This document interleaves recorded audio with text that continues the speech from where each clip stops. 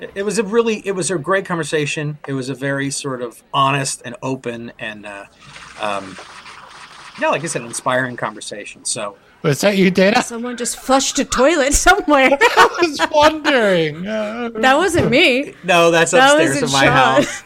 So let's go back. No, that was great. I love it. We're limited in our recording studio It's a space. pandemic. I'm in the quietest part of my house, but there's a pipe that always sounds like a tidal wave whenever any water hits it.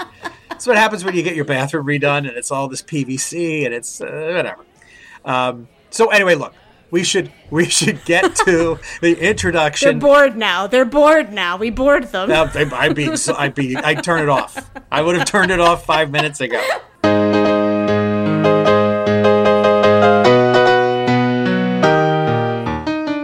Welcome to Cocktails at Table 7, inside New York's Joe Allen. In May of 1965, Joe Allen began life as a cozy neighborhood bar and restaurant in New York City's Hell's Kitchen. Located just a few blocks from Broadway, Joe's quickly developed a highly loyal clientele of young performers, writers, and creative types. The food was great, the drinks were stiff, and the fabled flop wall celebrating Broadway's most notorious bombs gave the room an added touch of insider charm. Over the decades, Joe Allen grew into a New York institution, and on this podcast, we'll celebrate Joe's history with longtime regulars who know it best. We'll hear from actors, producers, writers, musicians, neighbors, and friends who will share with us just what makes Joe Allen the place to be. So here's to old friends, new friends, and cocktails at Table 7.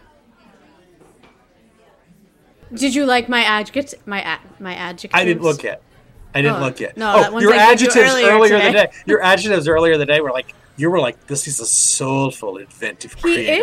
He is. No, he's great. I mean, he's a wonderful guy. I told you, I have a little crush now. So, with that, I'm going to say, hi, everybody, and welcome to Cocktails at Table 7 inside New York's Joe Allen. I'm Sean Kent. Hello, I'm Dana Mirlock. And I'm that other guy. Jason! The handsome Jason Woodruff. Oh, yeah. So you're too kind. The my webcam disagrees with you, but I'm going to take your word for it. My webcam says otherwise, friend. My webcam captures you in all your glory. We had a great, really interesting interview this week with somebody who, he's a really talented artist. He's a really gifted composer. We spoke with Tom Kitt. He, of course, won a Tony and a Pulitzer Prize for Next to Normal. Not only is he a talented guy, but he's very engaged in the community. It's a takeaway. It was something that you want to hear from people in your community, how engaged they are. And passionate about giving back to the community. It's clearly a deep value of his. And something that's been ongoing in his career ever since starting out 20 years ago. And he's been a musical director and arranger, and one of the things we talked about that's extremely interesting is how he's been sought after to do the orchestrations and adaptations for big rock stars like Alanis Morissette and Green Day when they wanted to do American Idiot and Jagged Little Pill. They came to Tom. And it's sort of another thing that he does because he has a very strong pop sensibility in addition to his, musical theater chops. But the reason we reached out to him in the first place was because of his involvement with NYC Next. What's fun is that he's a person who is of our generation who's been coming to Joe's since he was a kid with his folks. And it was great to hear about how his parents informed his life journeys. And he's a really well-rounded, you talk about people that are well-rounded. He's a well-rounded guy. I mean, we talked about everything from Billy Joel to the Yankees and all the things in between.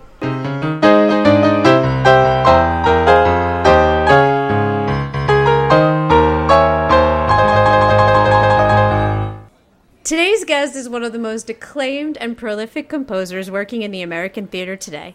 He received the 2010 Pulitzer Prize for Drama as well as 2 Tony Awards for Best Score and Best Orchestrations for Next to Normal. He is the composer of the musicals If Then and High Fidelity. And as a music supervisor, arranger, and orchestrator, his credits include 13, SpongeBob SquarePants the Musical, Head Over Heels, Jagged Little Pill, and American Idiot. He is also an artist who is deeply committed to using his talents to advocate for those in need. We are very excited today to welcome Tom Kitt to Cocktails at Table 7. Welcome. Thank you so much for being here with us today. My pleasure. Thanks for having me. So, okay, quick question. How did an economics major at Columbia become a Pulitzer Prize-winning composer of Next to Normal? Well, that's a good question. That's a good way to kick it off, right? I always knew I wanted to be a musician. I started studying piano from the age of 4. And as I was having, I went through a classical education, classical music, really up through and including high school and college. But when I was 12, 13, I discovered soul music and played in a band that was sort of modeled on the Blues Brothers. So I was getting to play a lot of Sam and Dave and Ray Charles and Otis Redding and Wilson Pickett, and I just had this incredible education in rhythm and blues piano, that dovetailing with Billy Joel and Elton John and Paul McCartney, Stevie Wonder. Sort of, I just fell in love with pop music and rock music. So I wanted to go to a school in a city, in a metropolitan area, where maybe an A&R person would come in one day to a club I'm playing in and say, "We're going to sign that guy." Just like, if you ever get the story about Bruce Springsteen and John Landau, his manager, his friend, his collaborator, who said, I've something, maybe paraphrasing a little bit, but said, "I've seen the future of music, and its name is Bruce Springsteen." And that's the dream we all have, that someone will come in, think that about us, and then our careers will be launched. But my father, who's also, his name is Howard Kitt, and he's had an interesting life. Baseball player, a phenom for the New York Yankees, who then became the head of an antitrust practice. So he said, "You have music, it's been a big part of your life, but why not study something that, just in case it doesn't work out, you have something to fall back on?" And I was interested in economics, and actually a musical like If Then, which explores chance and choice and how we go down this road and what it means to the roads that we didn't go down. That's really at the heart of economics. So I have to believe that in some ways economics was feeding my artistic impulses. Yeah. It sounds like it actually did. And just out of curiosity, when did your dad play for the Yankees? So he was signed right out of high school on Long Island in, I would say, the early 60s. He's actually in the 1961 Yankee yearbook, posing with Whitey Ford. They're looking at a baseball together in a grip. Oh, that's terrific. And my father roomed with Mel Stottlemyre. He was a left-handed pitcher, could throw. I don't know if they had the radar guns like they do now. They use it as often, but in the upper 90s, 100. When I had to catch with him, I could see the ball explode in a way that you don't usually see. So he was the real deal, and I think that it just became the wear and tear, and he was a new father, and so he didn't actually play in a game, but he has all these wonderful pictures of him in his Yankee uniform. And there was a great moment in the mid 90s. I was in an a cappella group at Columbia, which was another wonderful experience there. And we kept singing together after we graduated, and we were hired to perform at the New York Yankees championship dinner in 1996. It was the first year that they had been back, Derek Jeter's rookie year. Yeah. And one of my good friends, we didn't all have cell phones at the time. He asked if he could come along. He brought his cell phone with him. And I went up to Mel Stottlemyre, the Yankees pitching coach, and said, "I don't know if you remember my father, Howard Kitt." And he said, "Yeah." We roomed together, and I got them on the phone. The first time they had talked in cool. years. Wow. Yeah, my mother and his wife got on the phone, so it was this wonderful. They were a moment of there's Mel Stottlemyre talking to my father. How crazy is that? It's amazing. And then the Yankees won the World Series that year. That is obviously because of you. And then they won the World Series. Exactly. Yeah, can't help but think that. That was a good year. So I guess that means the family are Yankees fans. No Mets in your household. My father surprisingly was rooting for the Red Sox when we were growing up. So what? Oh go dear. figure. What happened? What? But what I found out is that my father just likes to be the instigator. He likes to push the buttons. He knew my brother and I were diehard Yankee fans. That's called oppositional. That's what that's called. I think. But my father is, I gotta say, a lot of my passion for art and for music comes from him. He's incredibly knowledgeable and has a wonderful collection. And he just appreciates artistry. So he'll talk less about his favorite team in baseball and more about the moment that Dwight Evans in right field threw out a Yankee runner at third base in the most beautiful, poetic motion. That's something that he'll talk about much more than any loyalty to a team. But for me and my son Michael and my brother, we bleed Yankee pinstripes. That's awesome. Are your parents musical at all? They're musical. They're not musicians. Although I love that when they broke out the guitar and did their folk duo in the basement. But really, they're so knowledgeable, and they supported me from the very moment that I said I wanted to do this. To this day, you can see behind me, there's a whole collection of CDs and records, a lot of which came from my father, who just said, "I think this piece of music would be interesting to you to listen to," and so then the Mendelssohn symphonies would show up, and they really did have a profound effect on my writing. And so, yeah, I would say that they're very musical, and they've been quite influential. That's fantastic. You also have some other early influences. I think you share one with Dana. Well, we read that you were a big fan of Billy Joel, and I happen to have grown up in Oyster Bay, Long Island. And I'm from Port Washington, so I know Oyster Bay well, yeah. Oh, there you go. I have to know, do you have a favorite album or a favorite song or both? That's a really good question. I would say in terms of albums, Songs in the Attic, which is actually a live album, and not a live album from any concert. That's a compilation, moments from his concerts. Right. And what's interesting is that it was recorded, or those songs were recorded in 1980, when The Stranger and 52nd Street and Glass Houses were pushing him into the stratosphere. But that album is a collection of songs from some of my favorite albums, like Piano Man, Turnstiles, Street Life Serenade, Cold Spring Harbor. I mean, those early albums to me, when you can hear him really forming his musical voice, and he's playing such beautiful, interesting, complicated piano. So yeah, I kind of feel like it's a tie between Piano Man and Turnstiles for me. And in terms of songs, the Billy Joel song that kind of blew everything open, and there are a lot of them, but I always go back to Summer Highland Falls because there's something about the lyrical content of that song, the melodic piano part. I just immediately had to go and learn the piano part, and I'm lucky that I have what's called perfect pitch, which means I can hear a note in really just out of any place and tell you what it is. So I was able to just sit down and play a lot of those songs when they were in my head, and I could sort of sing them out loud. Oh, wow. I'm jealous. I'm jealous of your perfect pitch. I think we're all jealous of your perfect pitch. It serves you well because it means you can write anywhere at any time. And so it's great for ear training. But because I relied so much on my ear, I was a lazy sight reader. And it's still something that I feel I could improve on. So I try to sit down and play some classical music every so often, even though I'm mostly writing these days. It sounds like a total immersion experience for you. You were getting all these different influences, and they were coming organically. They were coming from where you were. They were coming from your parents. When did you first start to write music? I mean, when did you first start to compose your own compositions? So my first composition was called The Ferry Boat, and I wrote it when I was 8 years old. It's very Andrew Lloyd Webber influenced, because I was listening to Joseph a lot.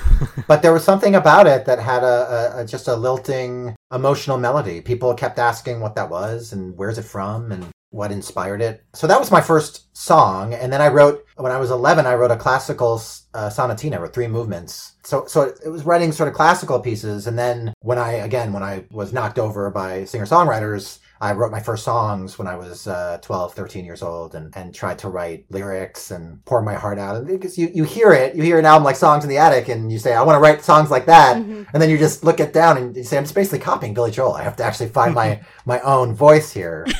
The best thing for me was when I went to Columbia, I met my wife, Rita Pietropinto Kit, who introduced me to Brian Yorkey and suggested that Brian and I write musicals together. And I said to her, it's a lot for me to churn out a song. I don't know if I can write 15 in a few months. But what was great about that first Varsity Show experience was that I really did. I was able to write quickly and in a way that felt inspired. And not every song is going to be something you want to include in the show. It's a good lesson to learn. But it really gave me confidence going forward that I could create, and I could create under time constraints and deadlines. And the show ended up being so just wonderful and fulfilling. And it made me want to write musicals and pursue that. And I hadn't had that dream up to that point. So it was Billy Joel. Then suddenly it was Richard Rodgers and Stephen Sondheim alongside that. So I would say that experience writing the Varsity Show with Brian, that was where I felt like I truly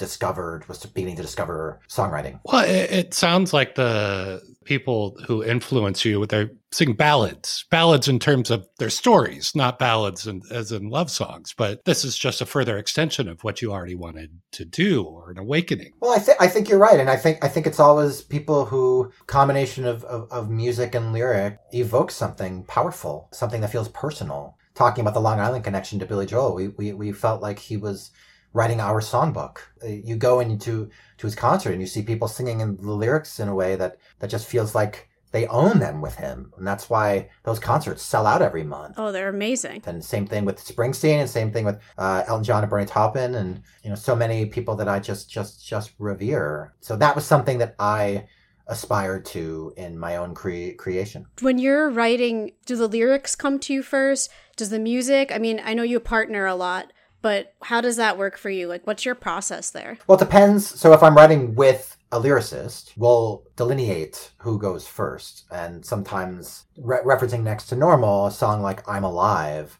which I knew was going to be a feeling and wanted to be inspired by The Who and Tommy and that vibe, I said to Brian, let me go first and just create something that feels energetic and exciting. And then something like Better Than Before, which is the song in Act 2 where Diana is starting to have her memory come back, Brian felt like, well, I just need to crack this in terms of the story and the scope of this. So when I get a lyric, usually it will conjure something for me. It will start to inspire some sort of meter, some sort of feel, vamp. And if I just have to sit down and do something, first I will just start messing around on the piano and usually just come up with some chords, a progression, a feel. If I'm writing music and lyrics, they usually happen at the same time. I usually get a hook, and it could be a dummy hook that leads into something else. If it feels like it's right, they'll happen together, and then I'll just decide which I want to pursue first, or I want to flesh out the rest of the music or the lyric. Cool. I love Next to Normal. I mean, that is what I know you the most from. And that definitely has, like, it feels, the arrangement especially, it's not a normal Broadway band that is playing that, that you have your cello and you have your violin, and it's just the music in that felt so different from a big Broadway show that I can hear that influence. Well, it wanted to have orchestral colors in it, but be led by a rock band that could pull off the rock music in the show, but be filled out in a way that, because there are orchestral moments. Yeah. There are plenty of orchestral moments in the show. And I remembered,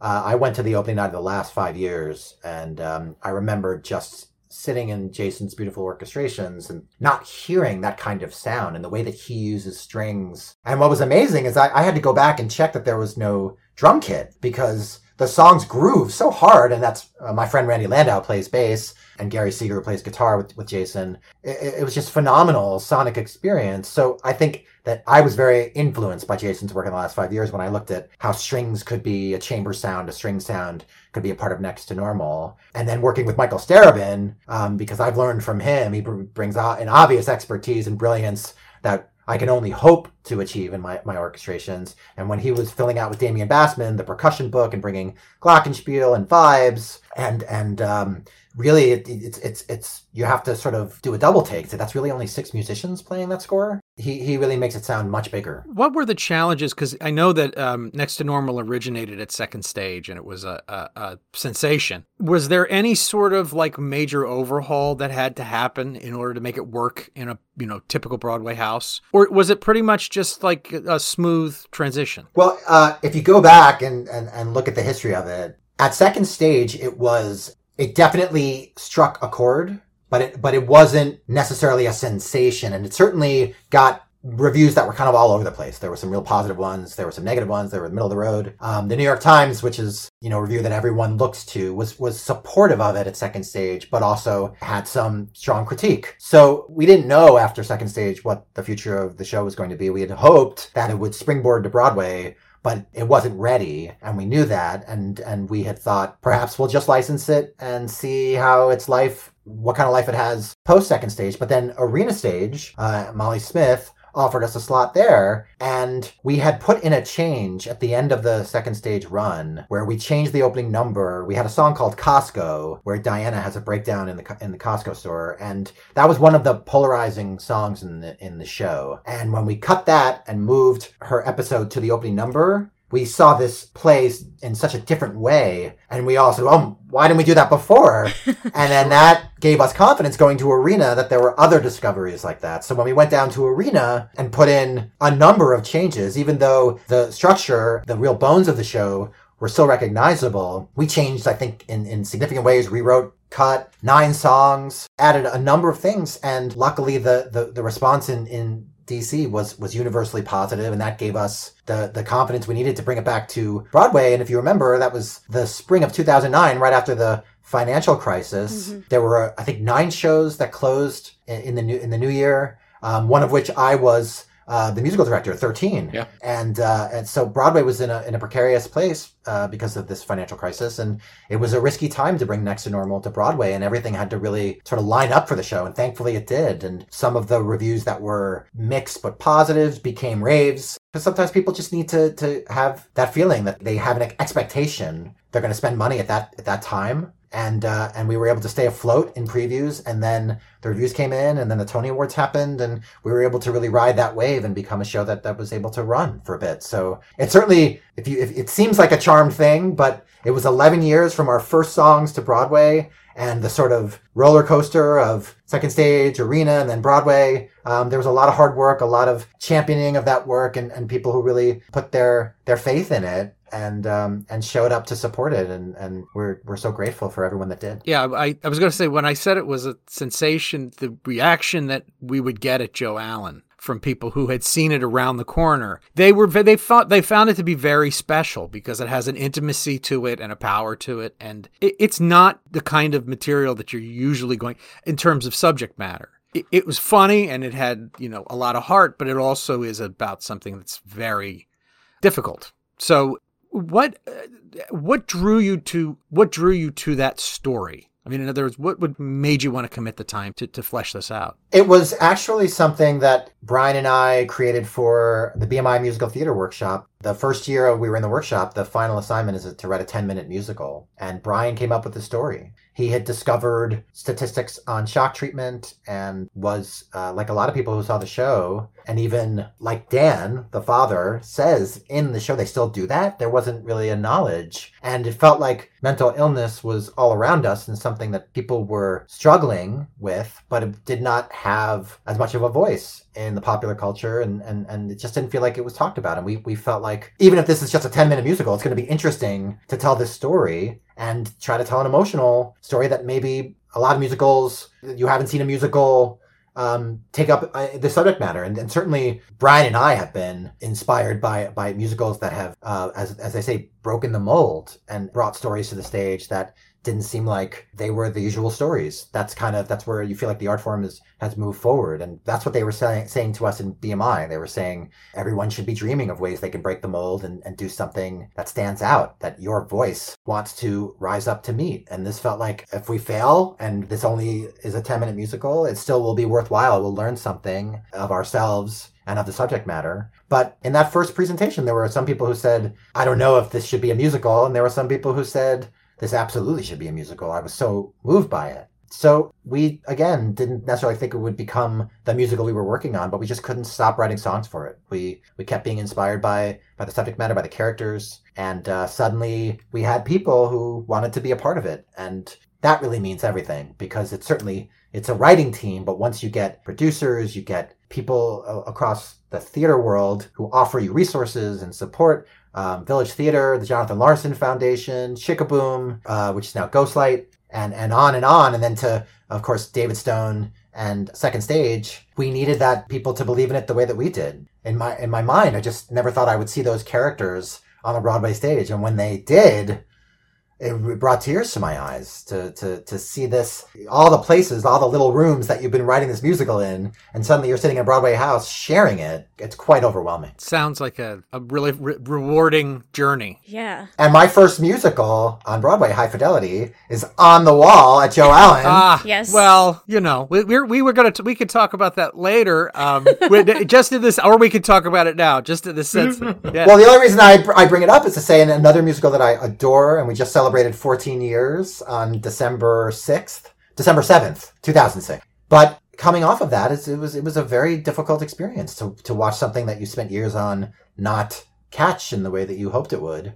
And Next to Normal following that up felt very risky, but also felt like I'm taking another crack at sharing who I am. And I hope people get it and fall in love with it the way I do. Was that a hard thing, like a really hard thing to do? I assume, I've never had something that I poured my heart into just not catch on like that. You mean High Fidelity? Probably because I've never done anything quite that big. But I mean, it's just got to be it's got to be, how do you keep yourself sane after that? And how do you pick yourself up and do it again? Well, you do it with a lot of support. Yeah. I had my wife, and I had a newborn, well, not new, a year and a half old son who I needed to be taking care of. And what was amazing was so many people in our industry called me, emailed me, said, I believe in you. I love this piece. I'm sorry that it didn't go the way you want, but keep going. I can't wait to see what you're working on. Hal Prince has famous advice that you take a meeting on your next show the morning after you open your current show. And he was someone who was instrumental to me being able to pick myself up, because he would talk to me about West Side Story, and it's just unbelievable that when that show opened, it was sort of a mixed response in some way. And he was talking that about, I think that it might have been the Tony Awards, that he was there with only one other person or two other people. And it's like West Side Story. It's one of the most brilliant musicals of all time. And for him to offer that support to me and advice, and to say, this is just, you're going to roll with a lot in this business, but you're here to have a career. And so I can't wait to see what you're working on next. It was everything. And I got a lot of that from really important people. They said, go off. David Stone said, go off, think about it, feel how you need to, and then stop it and come back. But you were working as a musical director throughout this whole period, right? I mean, you had other assignments while you were composing original musicals. I did, and but a lot of it went away, and I just focused on High Fidelity. Even the jobs I was doing to support myself, playing piano bar, giving piano lessons, I thought I was going to be able to give that up and just focus on writing. And I had to go back 8 or 9 months later, because you write a musical, it's the show running. It's the show opening up income stream for you that allows you to support yourself. So it was hugely difficult, but it took a little bit for me to come out of the funk and want to work again. Sure. And luckily I got a call from Dick Scanlon and Sherry Renee Scott, who needed someone to help them with a musical they were working on, which became Everyday Rapture. And that led me to Michael Mayer, which brought me into American Idiot. So thankfully, the universe kind of opened up and gave me a little bit of a crack, and I was able to follow through with that and really pick myself up in a big way. And also Next to Normal was happening while High Fidelity was happening, so I was able to also be involved with that. So suddenly, in 2010, I had Next to Normal running, I had American Idiot opening the St. James, and I had Everyday Rapture opening at the Roundabout. So it's a real lesson for me in that you just don't know how things are going to go, but you just have to keep believing, have to keep moving forward, keep challenging yourself. And to this day, I have things that have surpassed expectations, and things that have been, I wouldn't say disappointing, but maybe you had a little bit more of a hope that it would catch on in a bigger way. And that's just always going to be, I think, the nature of what we do. Yeah. Speaking of disappointments, that when the pandemic hit, you were just about to open up at Lincoln Center. I assume that's going to come back, just as well. Lincoln Center and the Public Theater. I have 2 shows that were happening at the same time that we're slated to open a day apart in April. Oh, goodness. To answer what you said, yes, Lincoln Center has moved the goalposts, but I think the last announcement was fall, and hopefully with the vaccines arriving this year, presumably, that we can really have some more certainty in terms of when we can reopen. So I'm hopeful that the fall will happen. There's been no public announcement yet. I know that they're committed to the show, and the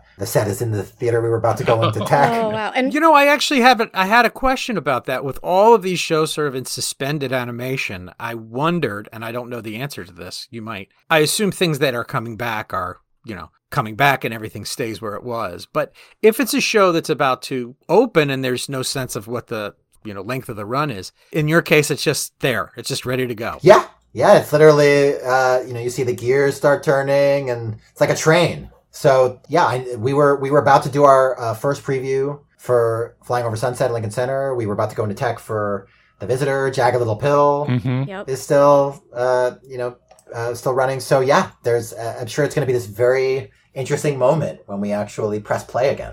And speaking of Jagged Little Pill, what was it like to go from, working on what you had been working on before, and then go work with rock stars, go work with Green Day, go work with Alanis? I mean, these iconic, especially I think we're all of the similar generation. Like, we grew up on Alanis, and what was that experience like for you?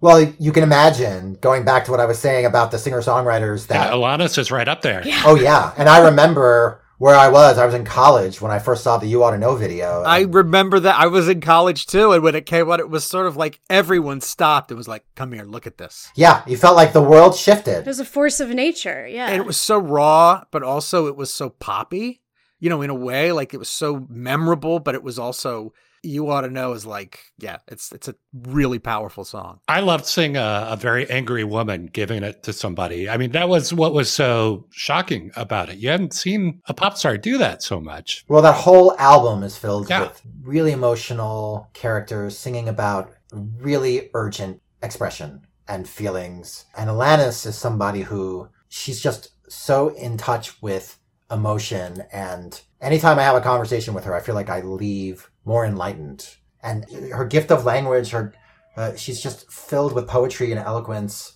And she's so kind and warm and collaborative. And so, yeah, in every sense, it's been the best and most beautiful experience to collaborate with her. And again, I go back to that college kid that just thought, well, that's not a universe I could ever hope to be in. And then suddenly you are. And it's the same thing with American Idiot. And that album dropping and Green Day, who, again, in college, who knows, watching them in concert and their videos, and suddenly they walk in the room and they're going to know that you did this little thing to an arrangement that's part of the show that you're working on. And I became great friends with them and collaborators. They asked me to work on albums of theirs. I worked on Un Dos Tres, and I worked on 21st Century Breakdown. It's really, the Go-Go's another group that I used to lay the lyrics out on my bed and follow Beauty and the Beat along, reading the lyrics, and suddenly you're in the room with them talking about those memories. So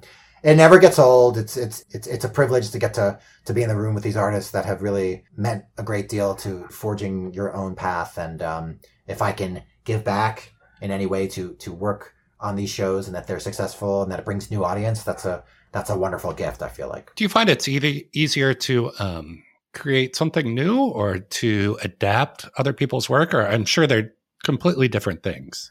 They are, and I think they both they demand a level of creativity that is challenging and invigorating. But I certainly, I get a lot of charge and excitement out of both. And I can listen to Next to Normal and get goosebumps, and then I can listen to Jagged Little Pill and get goosebumps. It's really just where do you hear yourself in that work, and what does it mean, and what are you noticing that theater goers and fans are getting out of it? Was there ever a sense of maybe I'm stepping on somebody's toes when you collaborate with those people? Or? I never feel that way, because it's really part of my job is, as I say, the band has to be happy, and the album, the songs, they exist in this iconic state. And what you're doing is saying, okay, we have chosen to make a musical. A musical brings about it a different form. And this source material is going to have to adapt along with the adaptation. So you have to be open to that, but you have to make sure that you keep the lifeblood of the material intact. People have to recognize the composition. It made sense for me in a dramatic moment in 21 Guns, in American Idiot, to take the song 21 Guns and put the beginning in a more sparse, string-oriented world, because that descending progression yelled Bach to me. And so I heard the string chamber music. 21 guns, lay down your arms, give up the fight. 21 guns, throw up your arms into the sky, you and I.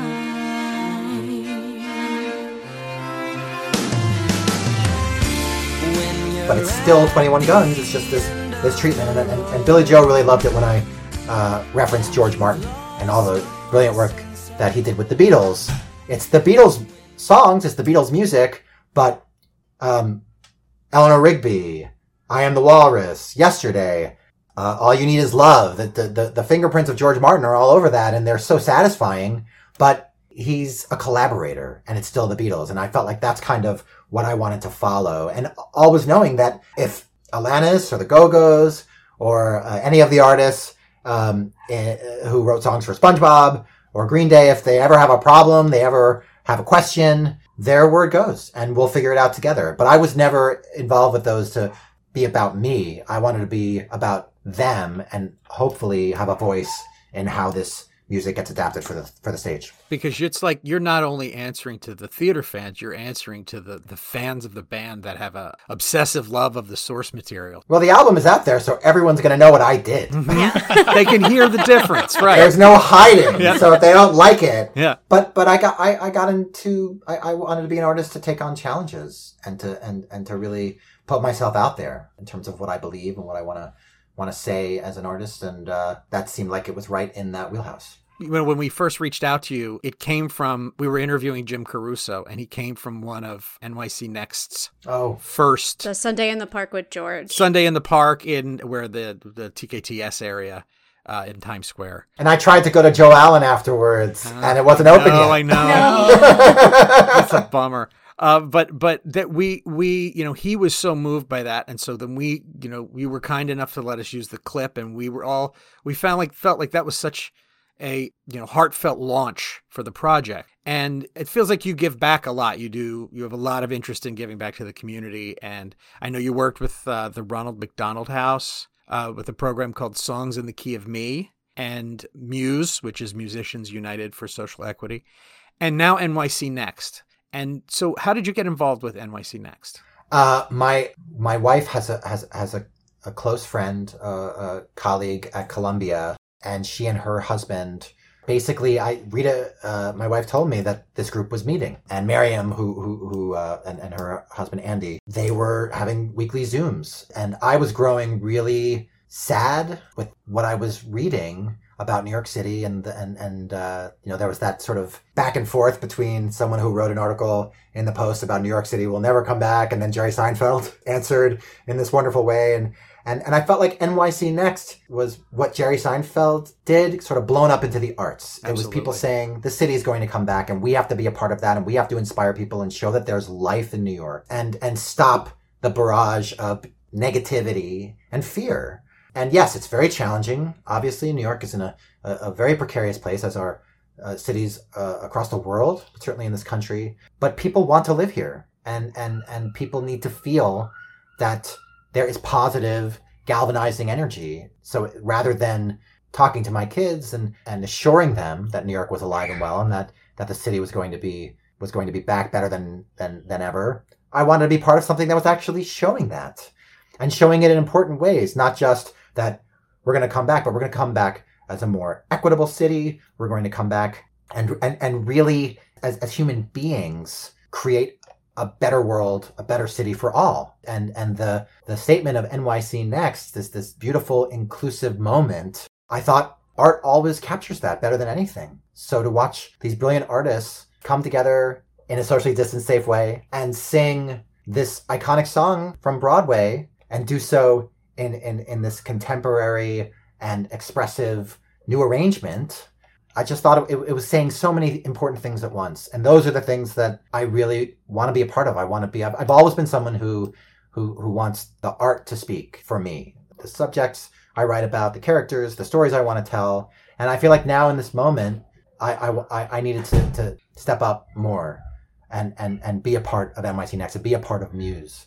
And make sure that I am using all that I can for really making this world better for my kids, for everyone's kids, for our industry. There's a lot of work that needs to be done, and I want to be really a big part of that.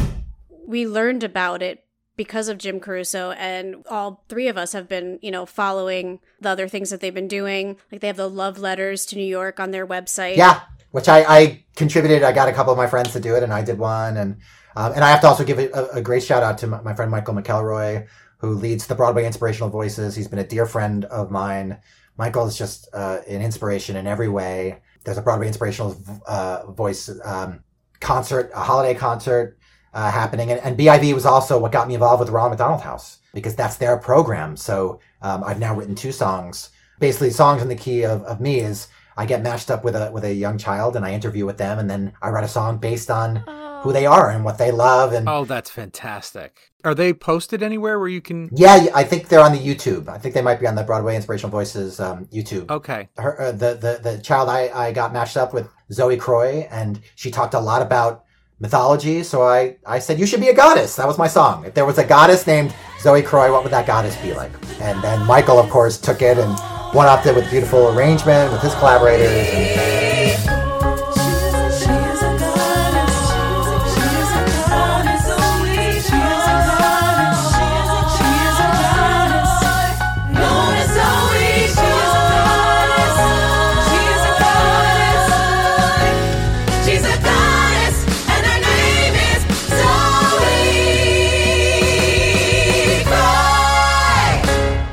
And it's really quite moving.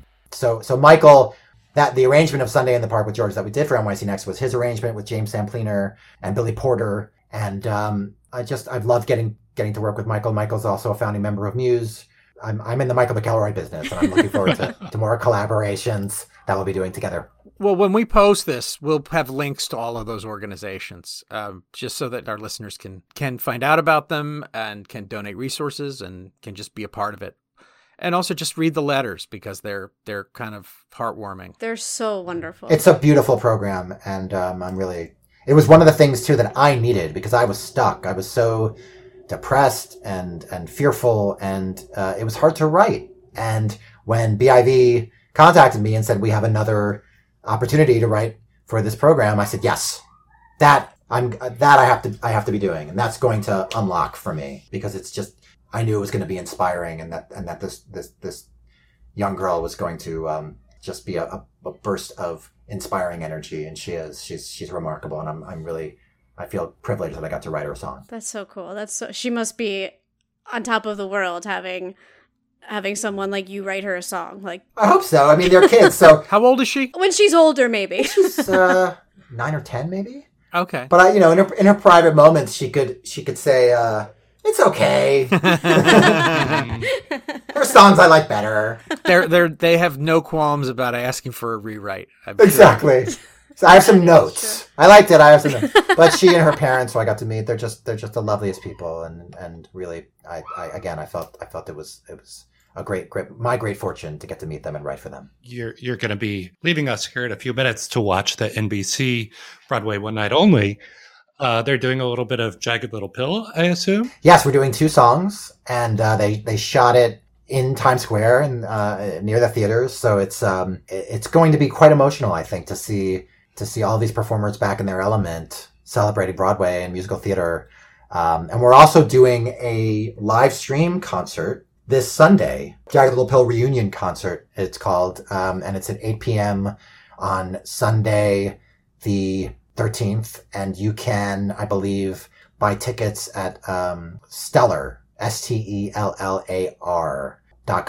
I think that's what it is. But you can always just search up the reunion concert and you'll find the link to it. But it's going to be exciting to get everyone back together in a socially distanced, safe way. Yes. I like that. Always gets in there. We always slide that in there. We all have to Everybody say that, know yeah. This is what we're doing. It has to be. I wore a mask. Well, there are people at home who are watching. How are they doing that? Yeah. And really, that was something, especially with NYC Next, that we had to make sure that everyone knew that the artists are being taken care of. Everyone is being responsible, and that lots of full face shields in that video. I was thinking when we look back on that, it's going to be like such a moment in time as Bernadette Peters with the face mask in Times Square singing. That was so. She was the fact that that was obviously a great wish that we could celebrate the original and have her presence, and she jumped right in, and she couldn't have been nicer and more collaborative to be there.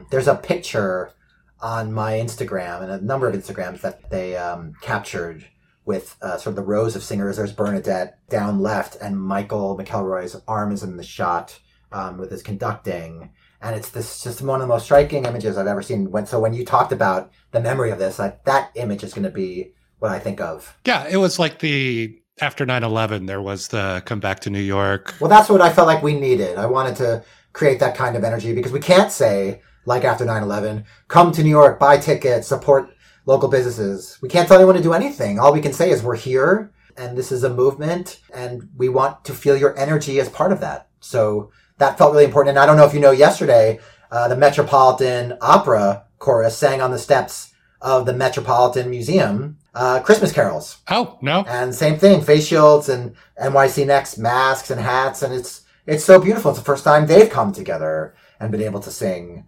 in this pandemic. So what NYC Next is doing, I think, is quite extraordinary. And again, I feel really lucky to be a part of it. Yeah, I really wish that they could announce what they were doing, but I understand why they don't. So there's no crowd. They can't. Otherwise, it'll be flooded. Yeah, yeah. I was so nervous that we were going to be found out. Oh, yeah. Well, don't worry, Jim. He didn't tell us till afterwards. No, he did. Yeah. Good. I can trust him. But at that, I think also because of the times we're in, for that to appear, is that does something for your heart. Well, I think that we needed to see some kind of statement and people taking it upon themselves to congregate in whatever way that we can and sing and hear music and hear lyric. And Sunday was the perfect song. That's one of my favorite songs of all time. Just from the moment those arpeggios and then the chords come in and the gorgeous lyrics. And it speaks of Michael McElroy, actually. I think it's online somewhere. Spoke so beautifully about how that song's meaning is connected to what we were doing that day.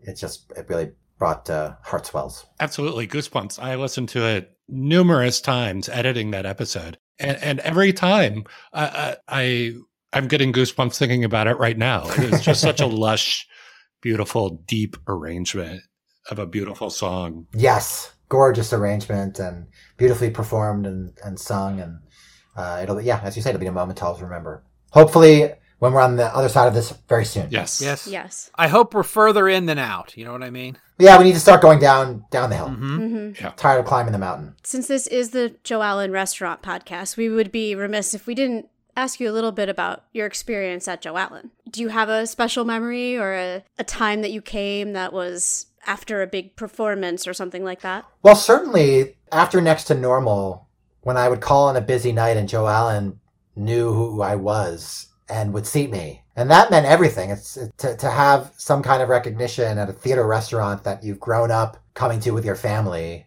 and suddenly you get a table, and you get a table in the back. Granted, it was right next to High Fidelity. I got it. At that point, High Fidelity was in the back, and I thought, oh, you're seating me in the High Fidelity wing. Thank you. But that's an honor, right? It's an honor. It's a badge of honor. honor. I do know it. That wall is a Hall of Fame, that wall. It is. The writers on that wall. You feel that's a badge of courage right there. It's all the creme de la creme on that wall. So I'm very proud.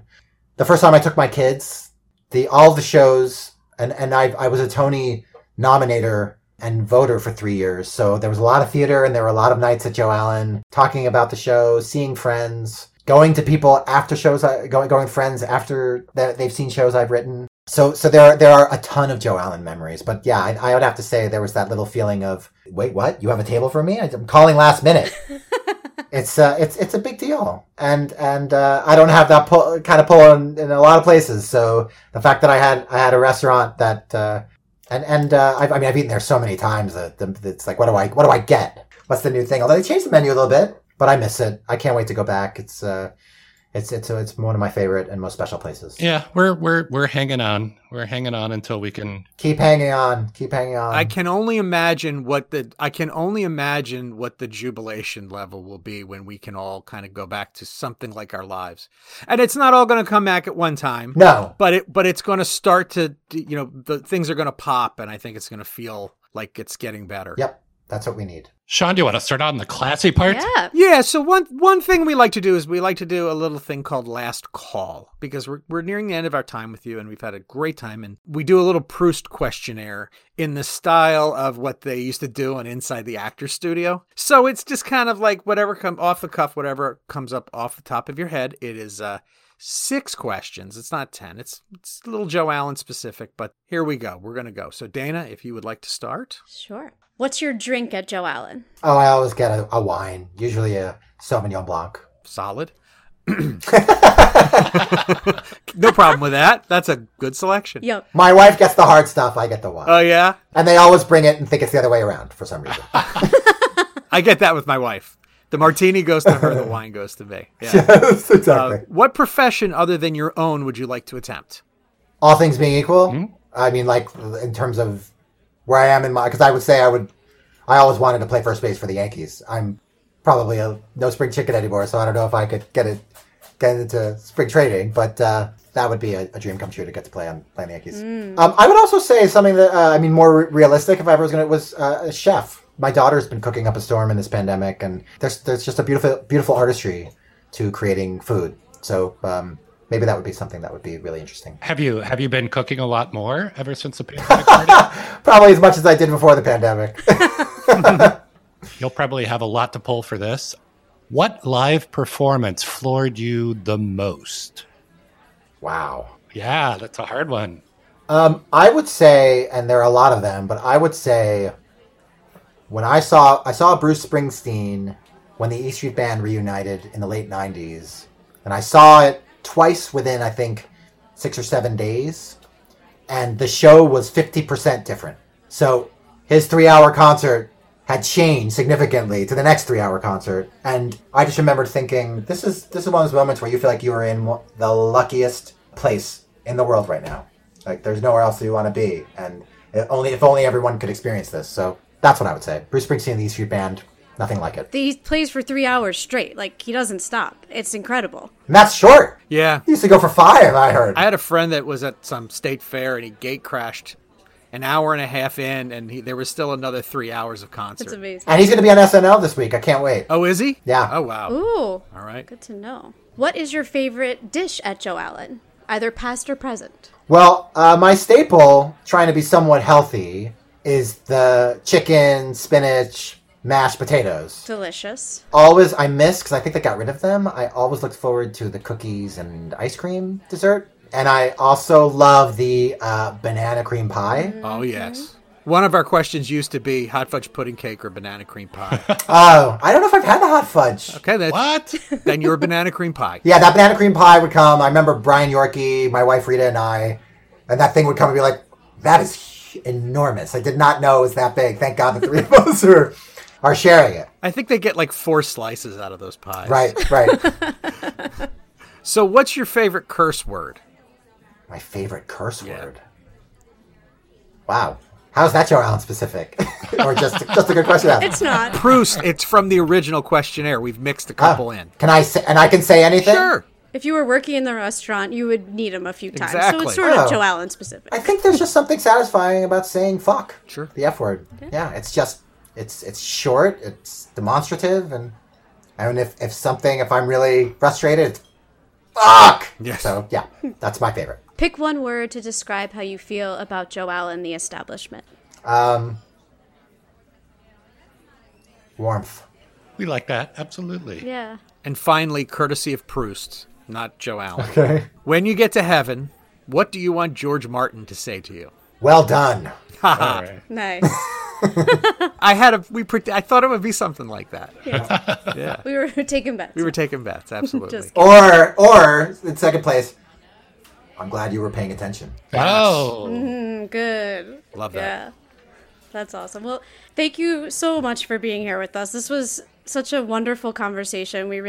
I'm speaking for all of us, we really enjoyed getting to know you. It was really terrific. So thank you. My pleasure, and keep going and stay safe and positive, and I look forward to being back in the beautiful Joe Allen to celebrate our return to Broadway. Absolutely. And I thank you for reaching out to me. This was really special to be a part of. So we like to end our show with a little toast. So we raise our glass to good friends. I raise my You raise your glass. fist. imaginary. Your, I'll be drinking later. Okay. your Sauvignon Blanc in hand. Yeah, my Sauvignon Blanc, yeah. We'd like to raise a glass to good friends, great nights at the theater, and cocktails at Table 7. Yay. Cheers. Cheers. Cheers, Thank you so everybody. much for coming, Tom. We appreciate it. It was really wonderful.